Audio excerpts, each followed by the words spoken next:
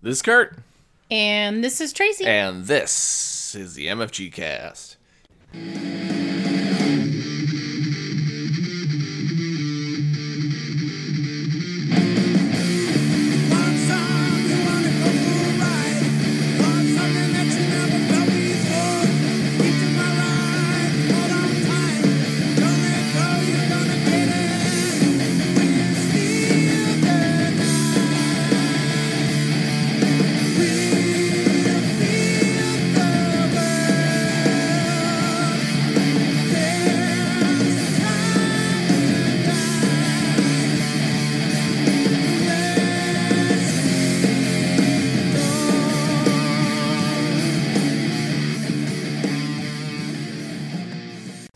Hey everyone! Welcome to another edition of the MFG Cast board game review. Yeah, this Whose time voice was that? that was you trying to be Walter Cronkite or something. I I guess don't know. I was trying to. Welcome everybody, boys and girls, non-binaries, children of all ages. We have a twofer today. What? A twofer review. A couple of blue-orange games. We're going to be talking about Zoom In Barcelona and King Domino Origins. I've always been a big fan of Blue Orange games because they do a really good job of making fun, engaging games, but they're also very easy to learn, very easy to play, I feel like, for me. Yeah, no, I think they do a great job. Our collection includes many of their games. Yeah, we actually have quite a few of them now. Some of the ones I can kind of see out the corner of my eye, like the original King Domino, Scary Yaba, Planet, Detective Club. I mean, geez, we have a ton. We do have a ton, and I feel like they always make their games easy to teach Yes, people for sure. also. Yeah, definitely. So, yeah, let's just jump right into it, shall we? Thank you to Blue Orange Games for letting us have review copies of both of these games. Which one should we tackle first? Well, it doesn't matter to me. Okay. We're going to talk about both of them. We are. If we go alphabetically, Oh, okay. I don't know. Let's go If we alphabetically. go backwards alphabetically, Reverse out of alphabetically. reverse. Yeah. Let's start with actually, you know what? Let's start with one that out of the two that you may not know about as much as the other. That's what I was originally going to say, and then I said alphabetically, and then I don't know. Like, I totally changed up my thought. Yeah. So, yeah, I agree with you. I think we should talk about that one Let's first. do that. So let's talk about Zoom In Barcelona. This game is done by, and I'm going to ruin all of these names. I apologize to ruin all them of every you. I do, time. but you know what? Hey, at least I'm consistent. Yes. This game is designed by Nuria Casellas, Aloy Piradas, and Joaquim Valata. Oh boy, I'm so sorry to every one of you. And then art by Sophie Rain. I can't even say one that I could get really easily. That's because you were trying to rush through it. That's true. Art by Sophie Wainwright and Craig Peterson. In this game, let me just read the little tagline on the game instructions. It says, "Travel around the city of Barcelona and take the best photos to win the game. In Zoom in Barcelona..." Oh boy, let's try that again. In Zoom in Barcelona, players compete in a photo contest to try to take the best photos of the city. During the game, you will take photos of its beautiful locations, the iconic structures that create the byline of Barcelona, and dragons. This game is basically you're taking snapshots of beautiful Barcelona. And it says in here as a kind of like, did you know that you can find more than 400 dragons in the city of Barcelona? Artists and architects have kind of scattered them throughout the city. And I think that's kind of neat because that's something I personally did not know myself. Nope. I love dragons. I love the theme of dragons. And I like the fact that that is there. It'd be kind of cool to go there sometime to see that. I'm sure that won't happen in my lifetime, but it's kind of a cool thing to... Throw it on your bucket list. I'll put it on my vision board. I don't have a vision board. That's usually not what vision boards are used for. I don't know. But that's it. Anyway, so basically you're just trying to score the highest number of points to win a photography contest. To do that, what you're doing is you're taking photographs of landmarks around the city, and bonus points if there's photos that contain relevant themes of the game. So like you'll have different things that you'll start out with that are things that they're looking for. So you want to try to find those things during the game. Yep. And those items are just drawn at random at the beginning of the game. So everybody has the same theme throughout the game. So it could be that the card references the word house or has certain symbols on the cards that if you collect cards with those symbols or words on them, then you get more points. I think you score an extra point on each card that has one of those items on it when you score at the end of the game. That's true.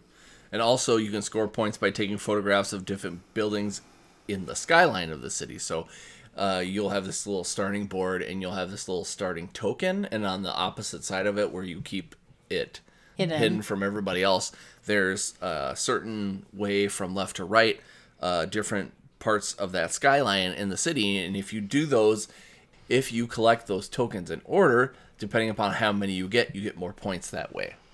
Yep, but you have to collect them in the order, but just because you're thrown off track because maybe somebody else has collected the next one that you need in that skyline, you can still score points by, I can't think of another word, but start over, basically. So you could collect 2 and then maybe miss one and collect another one and another one and another one, and then you could score points for the 2 that you collected and then points for the other 3 you collected. Correct. Yep. So there's, you don't, just because you break the momentum of the pattern, then basically doesn't mean you still can't get points for the end of the game. Yep. So basically when you're setting up the game board, you're putting your game board out. It's got the city of Barcelona and the streets that are connected to it. Depending upon the number of players, you're putting tokens on the board as far as the skyline goes there, so you can get those tokens. We played, for the most part, just 2 players, so it was one of each building. So getting your skyline patterns is a little bit harder because you have less tokens there. Well, but I would imagine it would be hard too if you had more than 2 players, because you'd have, I think you get 2 of each picture of a specific skyline, but then you're also still competing with additional players. It's true. To collect them. That's true. Yep. Also, at the beginning of the game, you're getting some transport cards, which help you move around the board. I think it's anywhere from like numbers 3 to 6, where those can help you move. But you also have just a regular movement of 1 to 2 spaces that you can take on your own without having to use cards. You also have landmark cards that you'll be putting on the board.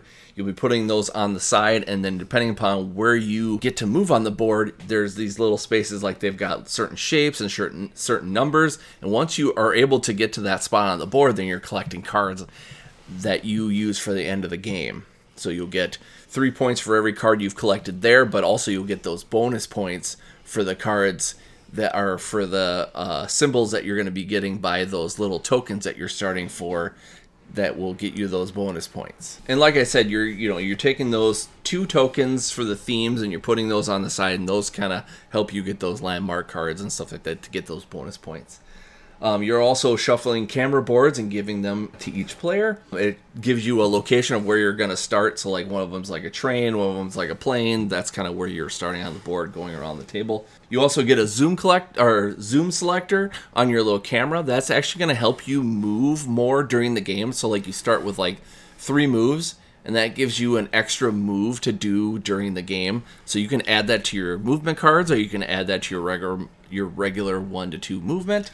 And you don't have to use all 3 of that zoom movement at one time. You can split it up into, I want to move 2 additional spaces this turn and 1 the next one, or I can do 1, 1, 1, or I can do an additional 3. But once they're used, you don't ever get it back. That's right. And then you're taking, or you're shuffling cards, and you're putting some landmark cards at the bottom of the board. And what that means is once you are able to get to the certain spot on the board where these landmark cards are, you're going to be able to move these little player cubes that are in your color. And depending upon where your cube ends up at the end of the game, you're going to be able to count that many cards that you've taken for your photography contest, and you're going to be able to use those points for the end of the game. So if you don't get as far, so like it's like 2, 4, 6, 8 as far as your cards. If you don't get further up, you're not going to get as many points. You might still be able to win the game, but it's going to be a little bit harder to do so. And they reference that area as times of day.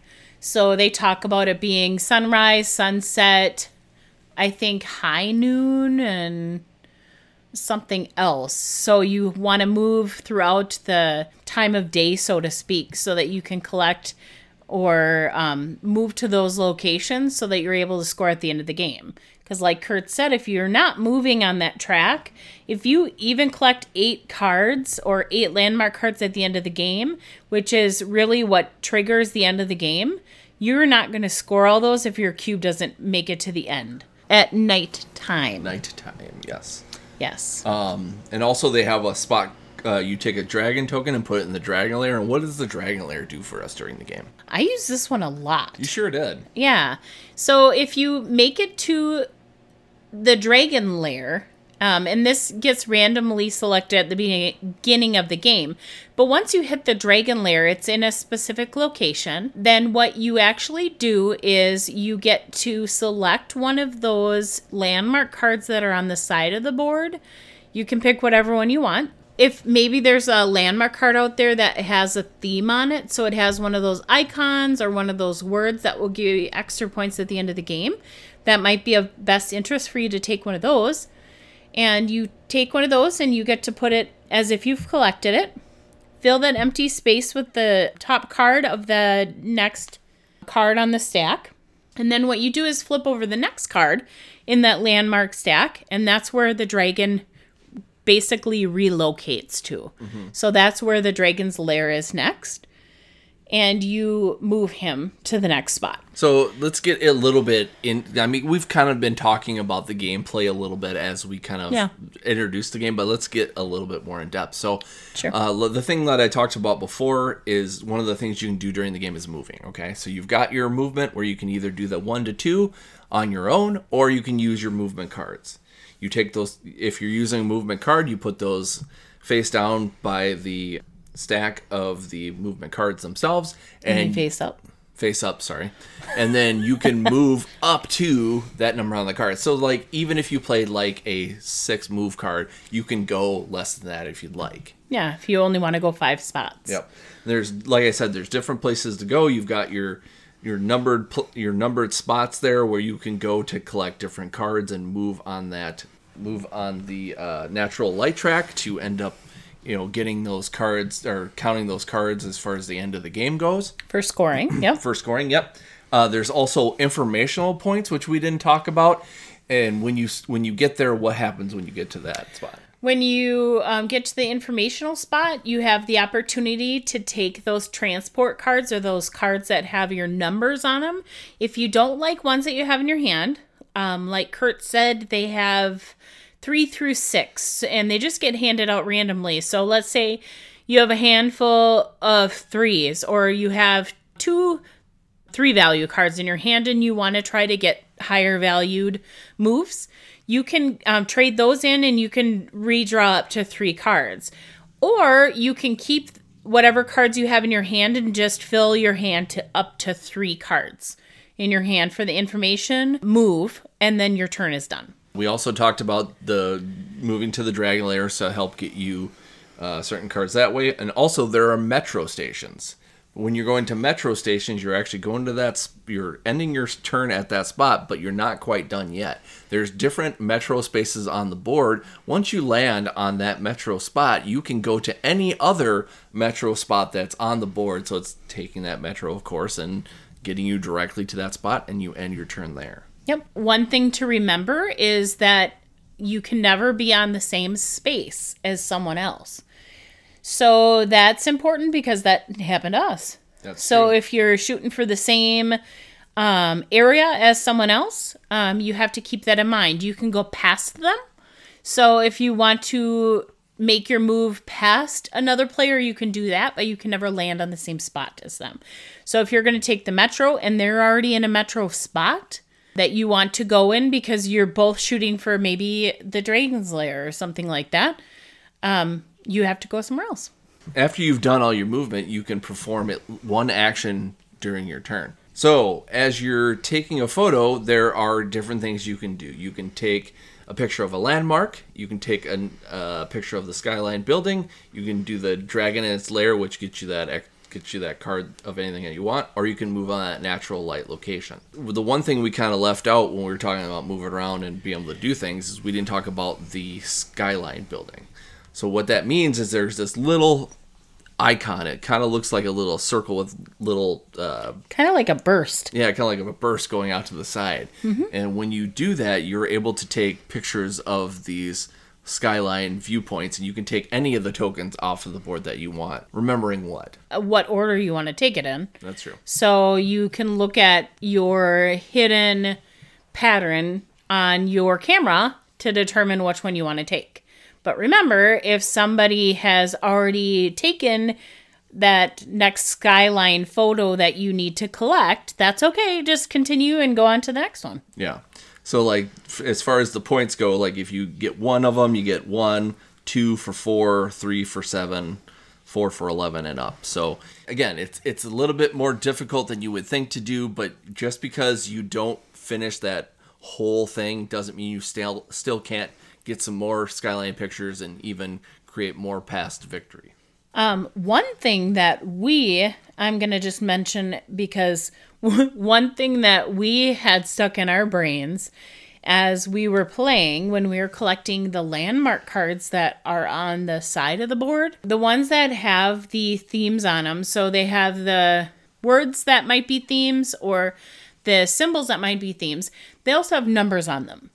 So they have numbers because they basically all the spaces on the game board have numbers and colored sections and also shapes. So it's really nice for people who can't identify the colors. But the numbers get you to where the number is.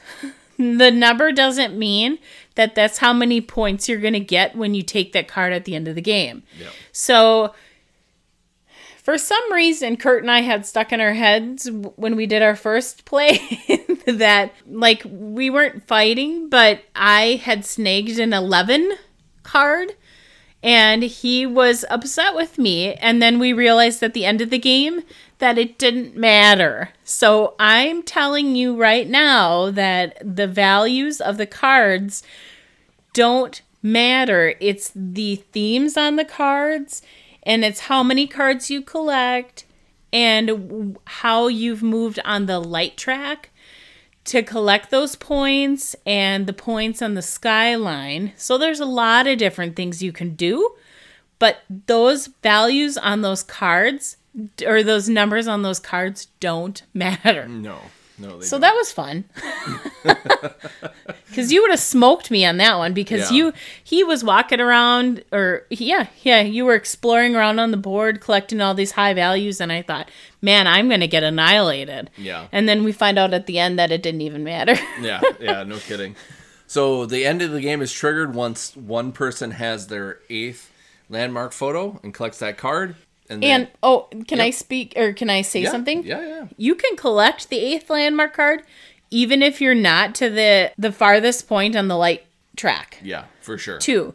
So you're just not going to score all the points, but you could do that in order to, like, be rude to somebody else that you're playing with, you know. So rude to, like, try to win. Well, no, but I'm just saying, like, let's say you've collected all 8 of your cards. No, you couldn't collect all 8. Let's say you've collected 7 of your cards, but you're only on the second light room or light track. Mm-hmm. So you'd only score for 4. Yeah. Like, I could sneak up quick, get my last card, and finish the game and see what happens. Well, right? According to this, the game ends immediately when the person gets their 8th card. So you won't be able to try to catch up. It's like whoever gets No, I'm not saying catching up. I'm saying messing with you. Oh, yeah. Because I could be like 6th or like on the third spot. So I'd score on 6 cards. You would score on 4, but I don't know. Yeah.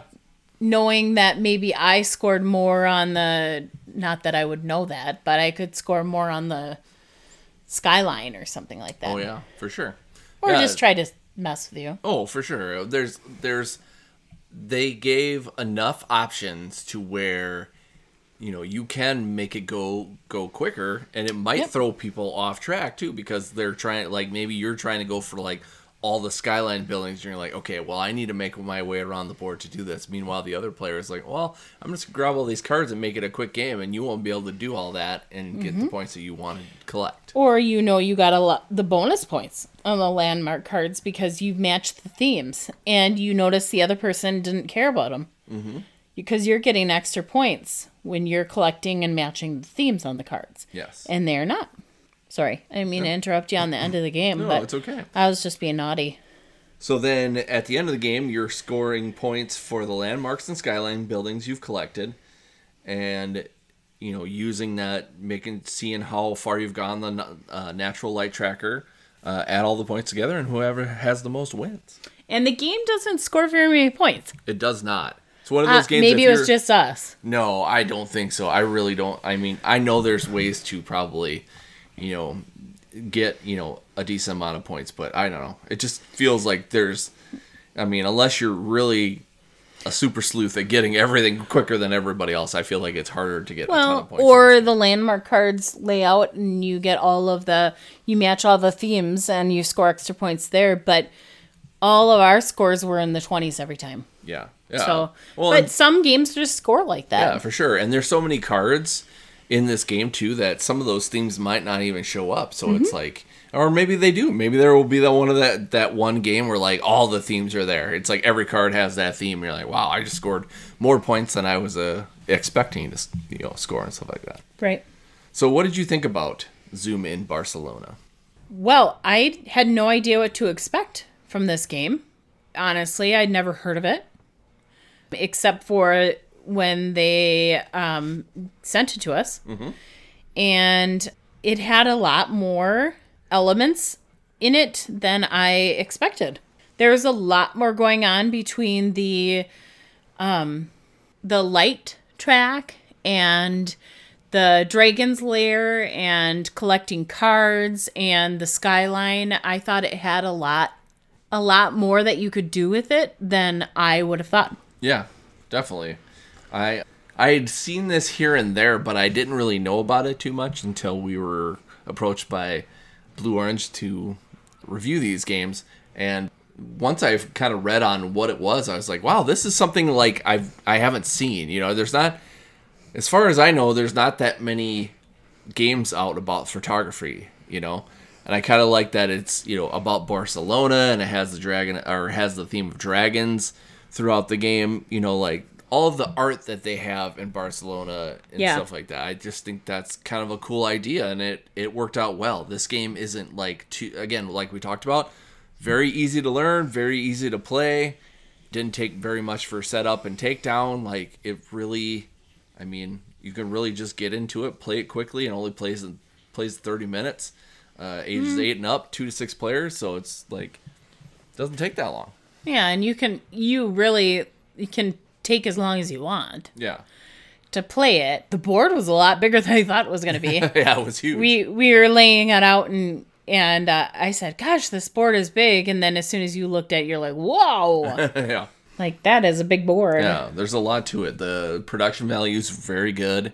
And also, if you wanted to play a shorter game too, they have a lot of sections in here highlighted in blue. If you take that out, you can actually play a beginner's game, which doesn't include as much stuff. So you can play a nice shorter game to kind of learn it, and then you can play it from there. Which we went right into the nitty gritty, apparently. Yeah, we're hardcore. We're hardcore. I don't. Well, it's not even, even the other stuff that they have, it's not that hard to learn. So, we were able to get into it with ease. So now that we've talked about Zoom in Barcelona, let's rate it on our MFG Cast scale. Okay, so we have our rating scale. We have the Collection Keeper. It's one that we're going to keep on our collection for days to come. It's one that we're going to want to pull out every single time. Well, not every single time, but more often than not, we're going to want to play this than the other games because it's just in our minds and in our hearts. Fair Player, it's one that's going to get played a decent amount, but it's probably not going to be the first one we want to play, but we're going to want to get a decent amount of play in it. We also have Overlooked. Overlooked is, we'll probably play something else before we'll play this, but it might get its share of gameplay throughout the year. And then lastly, The Unfortunate Passer just wasn't our cup of tea, I guess. I don't know why I was having a tough time figuring out how to say that. Anyway. So what do you think, Kurt? I think this would be a Fair Player. I think it was really fun. Again, I think it's very easy to learn, very easy to play. I really much enjoyed it. It's probably not one I'm going to want to play every single time, but I really think it's one that's, because of the accessibility and ease of playing, I wouldn't mind getting it to the table. Like I said before, the production value of it and the uniqueness of being a photographer in a game is cool, so that would probably get me to want to play that more as a theme, because there's not that much of a theme these days as far as photography goes. So yeah, I would call that a Fair Player. What about you? I would have to agree with you. I think that this game is also a Fair Player. I think that this would be a teachable game with like your family. Mm-hmm. I'm going to say that again because I said the word family weird. I think this game is a teachable game with your family. Mm-hmm. It's a 2 to 6 player game, so I think we can catch the majority of your close family in this game to teach them how to play it, and I don't think we would lose anybody with the elements of this game. Mm-hmm. Yet it's not so easy that it would be boring for anyone. Yeah, for sure. So, I don't know. I feel like if we brought this to the table again, we could pick up on it fast and not have to keep relearning the game over again, like you know how you do with some games. Yeah, for sure.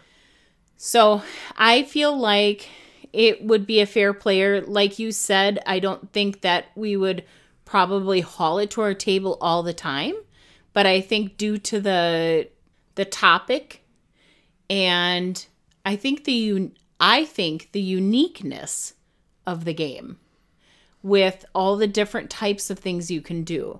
I think it could have been maybe a fail on their part if they didn't have multiple elements that you were able to do different things and there were different things that were going on. Mm-hmm. But I think that it was a win for them on that. For sure. So, yeah, it's like, I'm sorry, I didn't mean to interrupt you.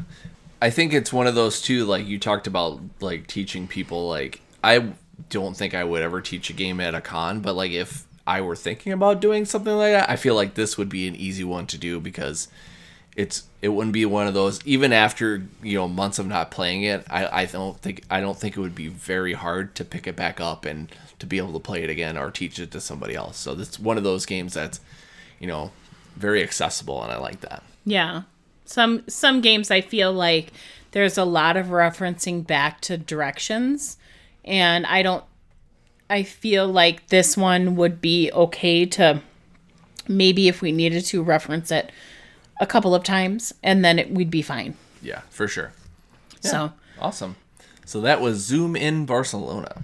All right, next up, Blue Orange actually sent us another game too, Kingdomino Origins.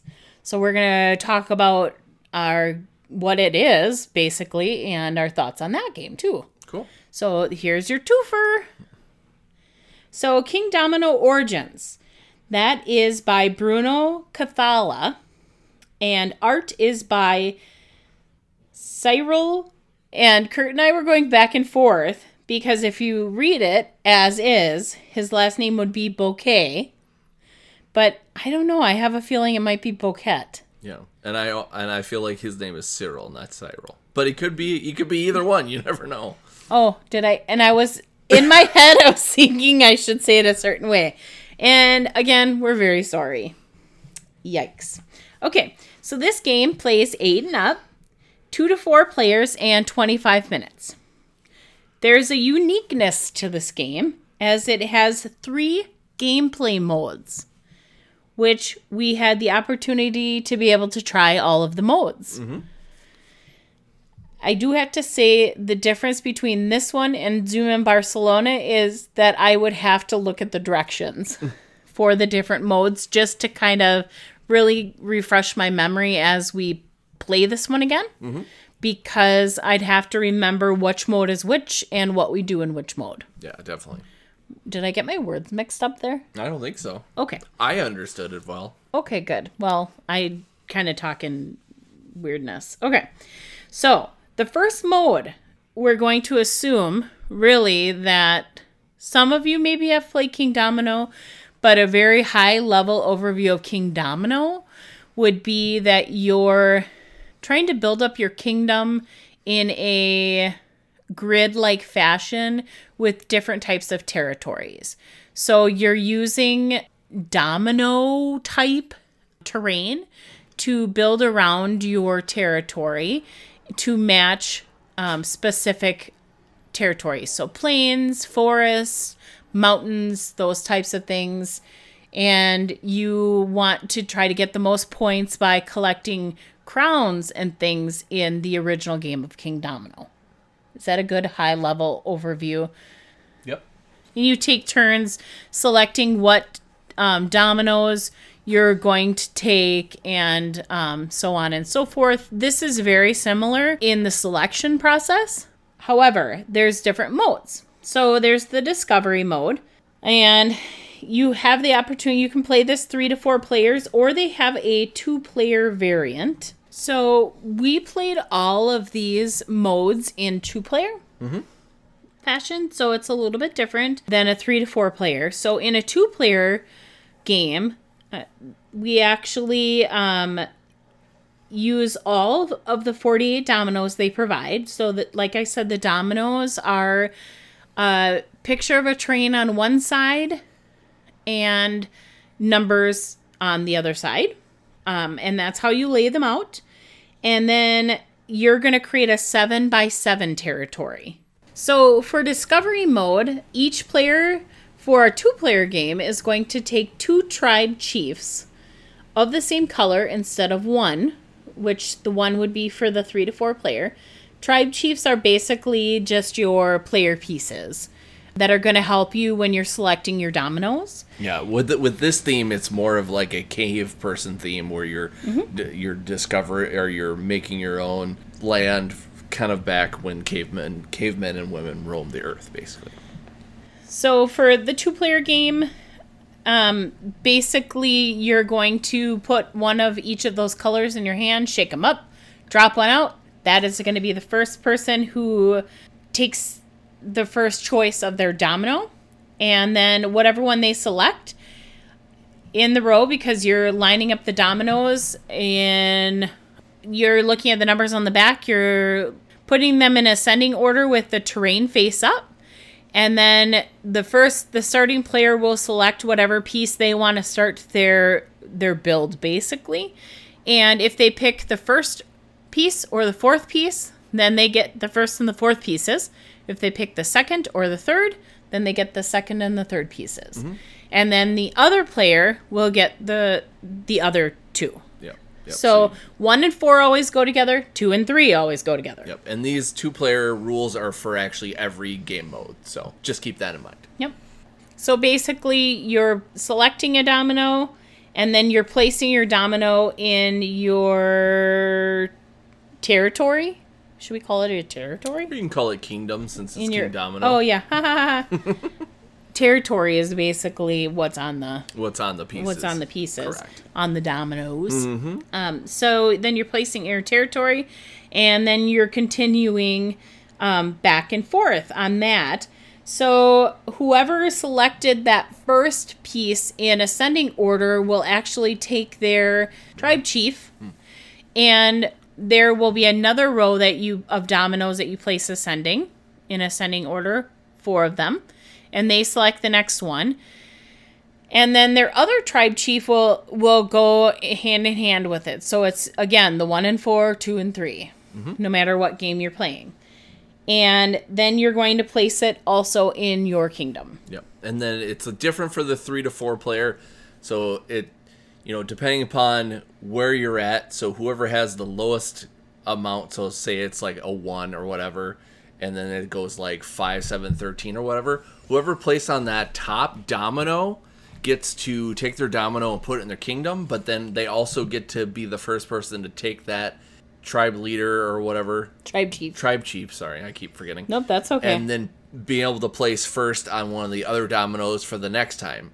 And then the second player will do that in ascending order too. And that might actually change how the turns go for the next turn, because, you might pick the top domino for the first one, but then if you go, you might pick the third one. So that means you're going to be going third in the next turn or whatever. For those of you that have played the original King Domino, when you place your dominoes, you have to remember that you have to match the terrain. So if you pick a domino that has a forest and a plain on it, you have to match your next domino. If you're going to place it next to it, it has to match with the same terrain. Yep, but it only has to match with a half of that. Yep. Whatever domino. you have it lined up to. Yep, correct. And remembering that your starting piece that has, what did they call this one though? Because the original King Domino is like your kingdom with your castle. Mm-hmm. This one is a cave. I think so. That one's wild. Mm-hmm. So when you first collect your first terrain, you can place that anywhere up next to that terrain. And you can place any terrain you want around that one because that one's wild. But then you have to be conscious of what you're placing otherwise, because they all have to match. And again, 7x7 grid. So you have to kind of plan accordingly there too, because you want to try to fill that whole 7x7 grid and not have like one square over up on the top and one on the bottom or whatever, because you want to maximize your points. Yep. And it's a 5x5 if it's 3 to 4, but in a 2-player game, it's going to be that 7x7. Yep. So the difference in this mode, the discovery mode, they've added volcanoes. So at the beginning of the game, you're going to take out these cardboard pieces, and they have one volcanic crater, 2 volcanic craters on another piece, and 3 on another piece.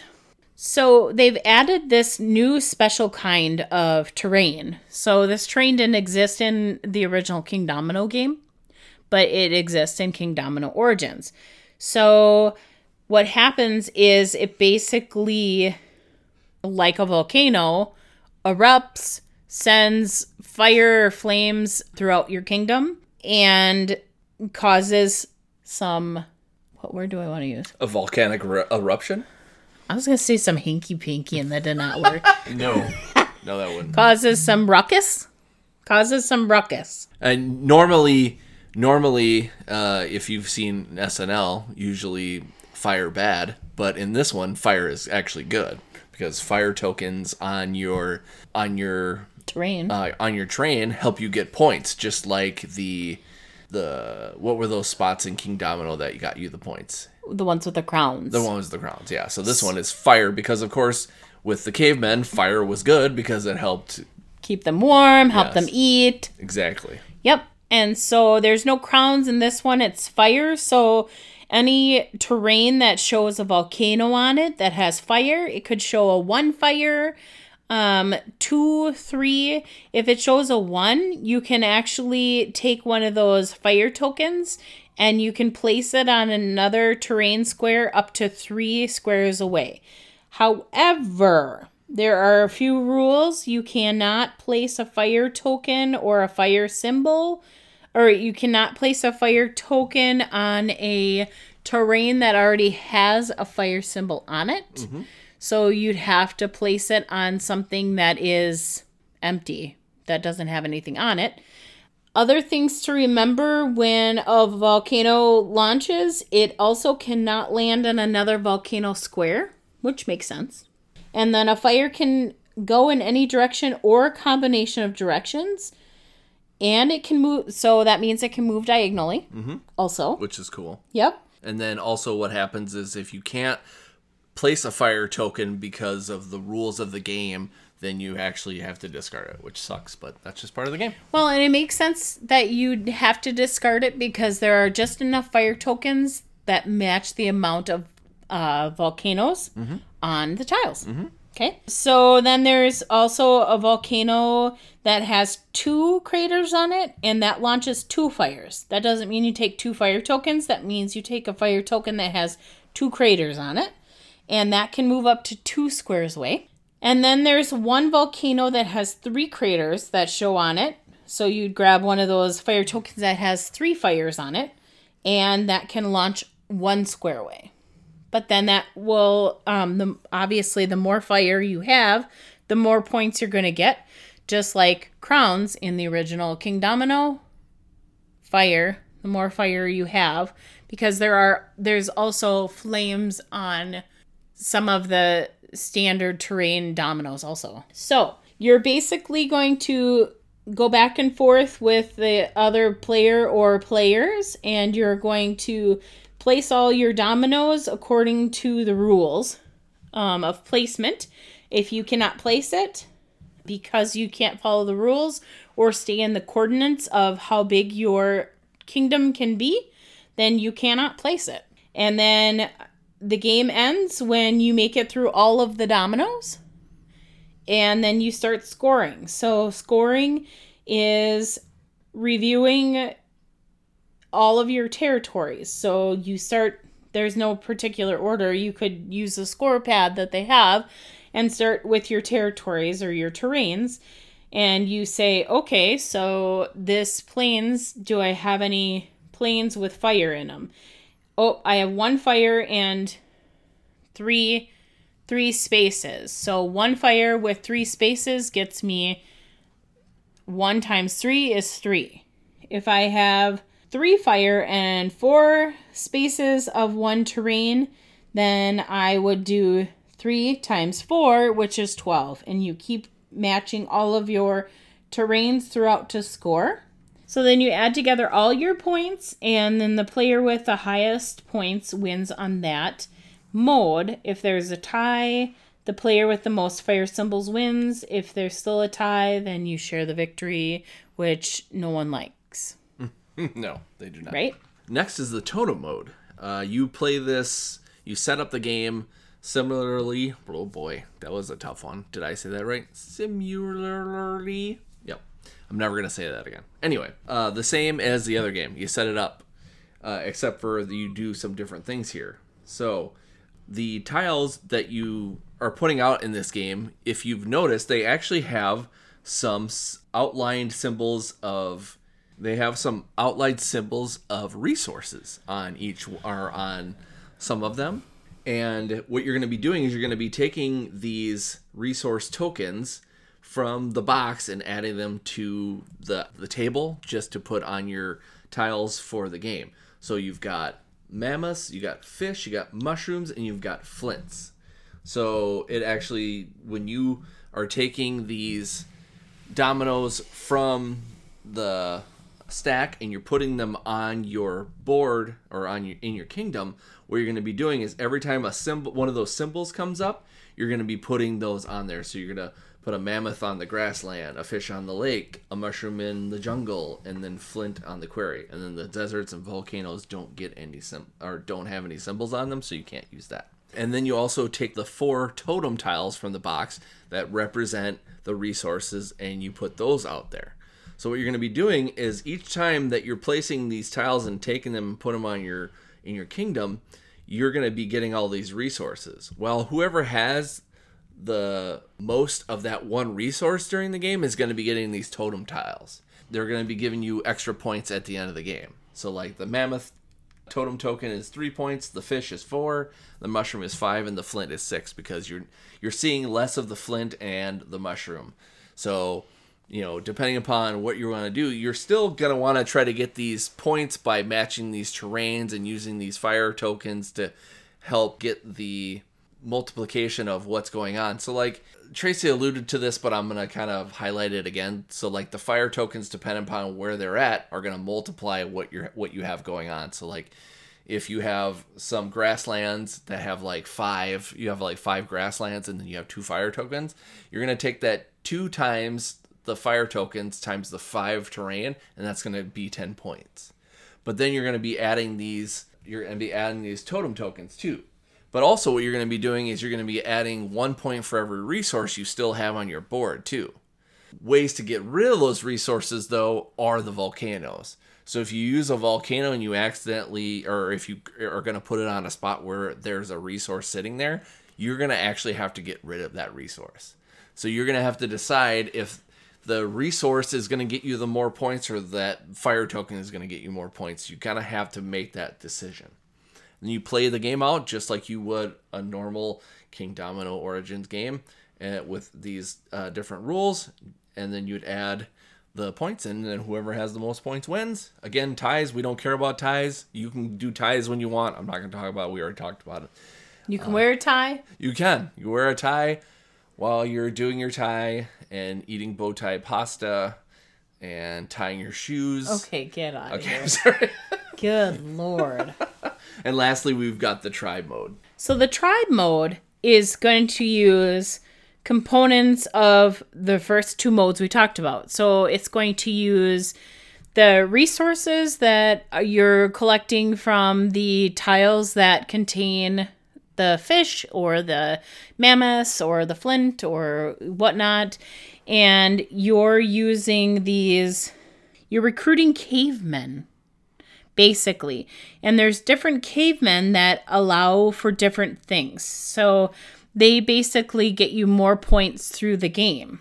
So you basically recruit or hire these cavemen to be able to amp up your kingdom, so to speak. So you use you use 2 resources. Each one has to be different. Mm-hmm. So if you want to recruit a caveman that you've laid out when you set up this mode, you can lay out, or you basically display 4 cavemen, and if you want to recruit one of them, you would pay 1, let's say, mushroom and 1 fish, and you pay that and you recruit one of these cavemen.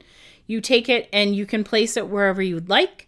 However, things to consider when you're placing cavemen is that you have to, if you want to place it somewhere, you want to place it based on the type of caveman it is. So some cavemen, if they're surrounded by fish resources, they'll earn a specific amount of points. If they're surrounded by mushrooms, they'll earn a specific amount of points. If they're surrounded by another resource, they'll earn a specific amount of points.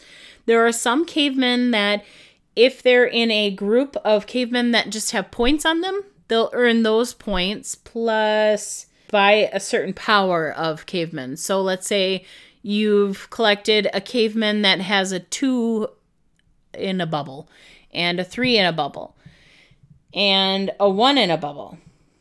Then you have 3 cavemen.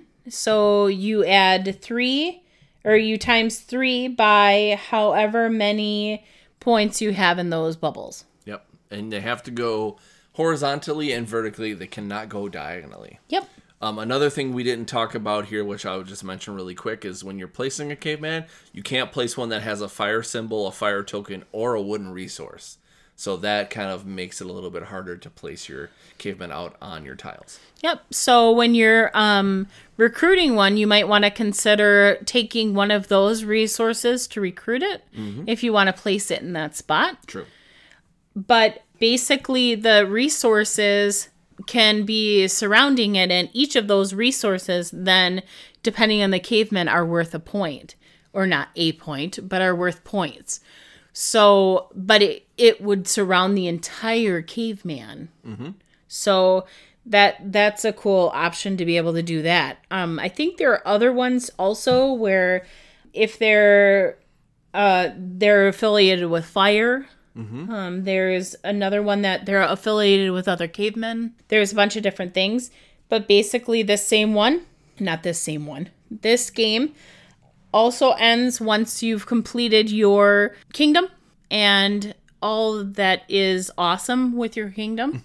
And then you do the scoring. So you're scoring your cavemen, your points associated with them. You're scoring your territories, everything that's associated with them. One thing that we forgot to say, too, is if you want to recruit any caveman that is in the tile of cavemen to the left of it, you can actually discard one of each of the 4 resources, and you can actually look through that pile and grab any one caveman that you like, which is cool. Which we never did. Yeah, because it seems like we got greedy with our resources. We did. So basically, again, final scoring is adding up all those bonus points that you earned from the cavemen, from your board.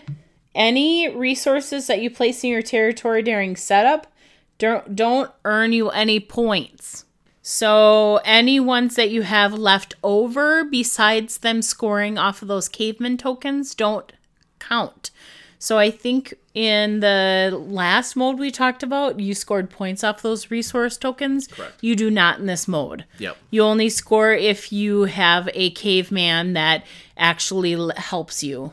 Yeah, with the resources. With the resource scoring. Yep. Because you score a lot of points if you have resources that surround those guys. Yep. I like that because it's forcing you to do more cavemen and women and stuff like that to help build this area because, you know, again, I like games that force you to do those steps and you're not just be like, oh, well, I'm just going to save all these resources. I'm going to get all these points. Well, that's not how it works in this game. So those are the 3 different modes for Kingdomino Origins. Again, I had no idea that, number 1, this game was out. I don't know if I live under a rock, probably. Our house is a rock. And number 2, once I knew it was out, I didn't realize there were 3 modes. So I'm going to go first and tell you what I thought of. Are we going to say what we thought of the game first? Sure, let's do that. Okay. I really like that they have the 3 gameplay modes because I feel like with the 3 gameplay modes, each one adds a different element to the mode or to your gameplay, and I feel like it wouldn't get boring because, like, if you're bored with one mode, you can move to the next one, and then you can move to the next one, and they complement each other. So I feel like it's a win. So I really like that. I don't think they skimped on the resources. They're like wooden resources and they're cute and cool. But I'm a fan of Kingdomino anyway, so I like the strategy factor, and I'm always wanting to make sure that my grid doesn't miss any squares. And when I miss, I'm devastated. What did you think of it? I liked it. I just like you, I really like the Kingdomino series. We haven't played Queendomino, I don't think. No. But we've even played. Have we played the big Kingdomino? No. Yes. Oh, yeah, we did. We did. We played the. We also have the Roll and Write too. Yep, we've played the giant Kingdomino. Yeah, which was really fun. Yep. Yeah, I feel like it's just a series that works. You know, this seems to me like it's Kingdomino with expansions, kind of, you know, because like the first mode is very similar to Kingdomino, except for that volcano thing kind of makes it a little bit different. And then, like you said, those other 2 modes, you know, throw in a little bit more and a little bit more. So you can play the first mode, which is very simplistic. You can add those other couple of things, which really don't make it that much more complex. It just adds a couple more things to it. And the gameplay itself is very streamlined and very easy to do. And yeah, I don't ever have complaints about these games because they're just fun. You know, I like the concept of taking the original game of Domino and making it into like this fantasy setting or whatever you want to call it, and being able to make it in a way that's just different from regular dominoes. But again, it just works. So yeah, so let's rate Kingdomino Origins. I'll let you go first this time. So I'm kind of struggling between 2 of them. So I want like a in-between one. Nope, you can't. Sorry. But I'm going to pick. That's not I am part of the MFG. That's why we have a rating system. I'm part of the MFG cast. You are. You can do whatever you want. And so I'm going to pick in between Collection Keeper and Fair Player for this one. Why did you have a tough time picking between the two? Well, because I feel like this one, I would like to have it come to the table more often than not because of the different types of options you have for gameplay. Mm-hmm. And I like the strategy factor, and I like the ability to be able to do those types of things. But I also sway to Fair Player because I wouldn't want to play it so much that I wouldn't want to play it as much. Mm-hmm. Did that sentence make sense? It did.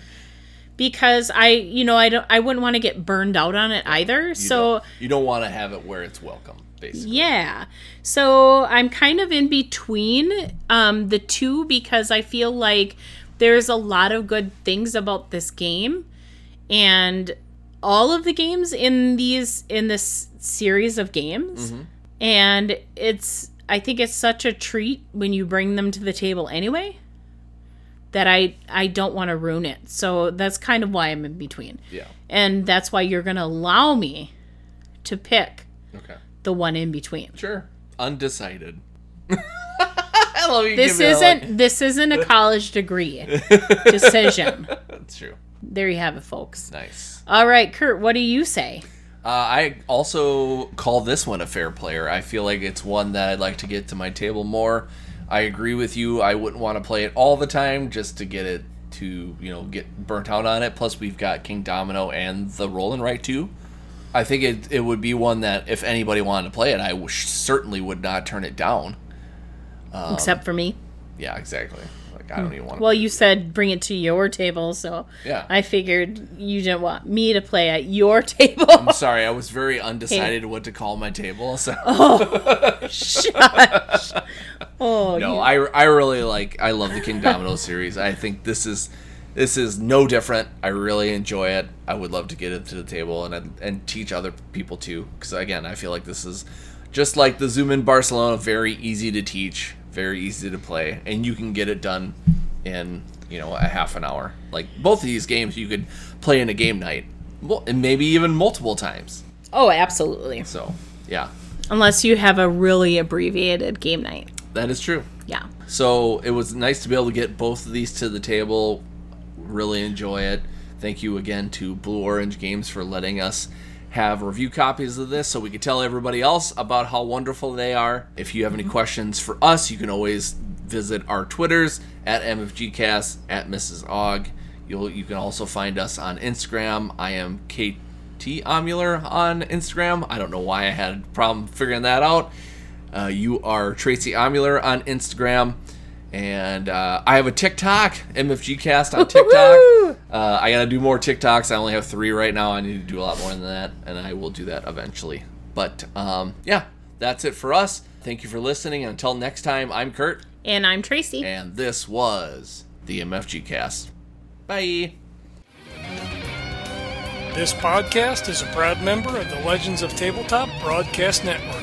For more gaming-related content, please visit www.legendsoftabletop.com.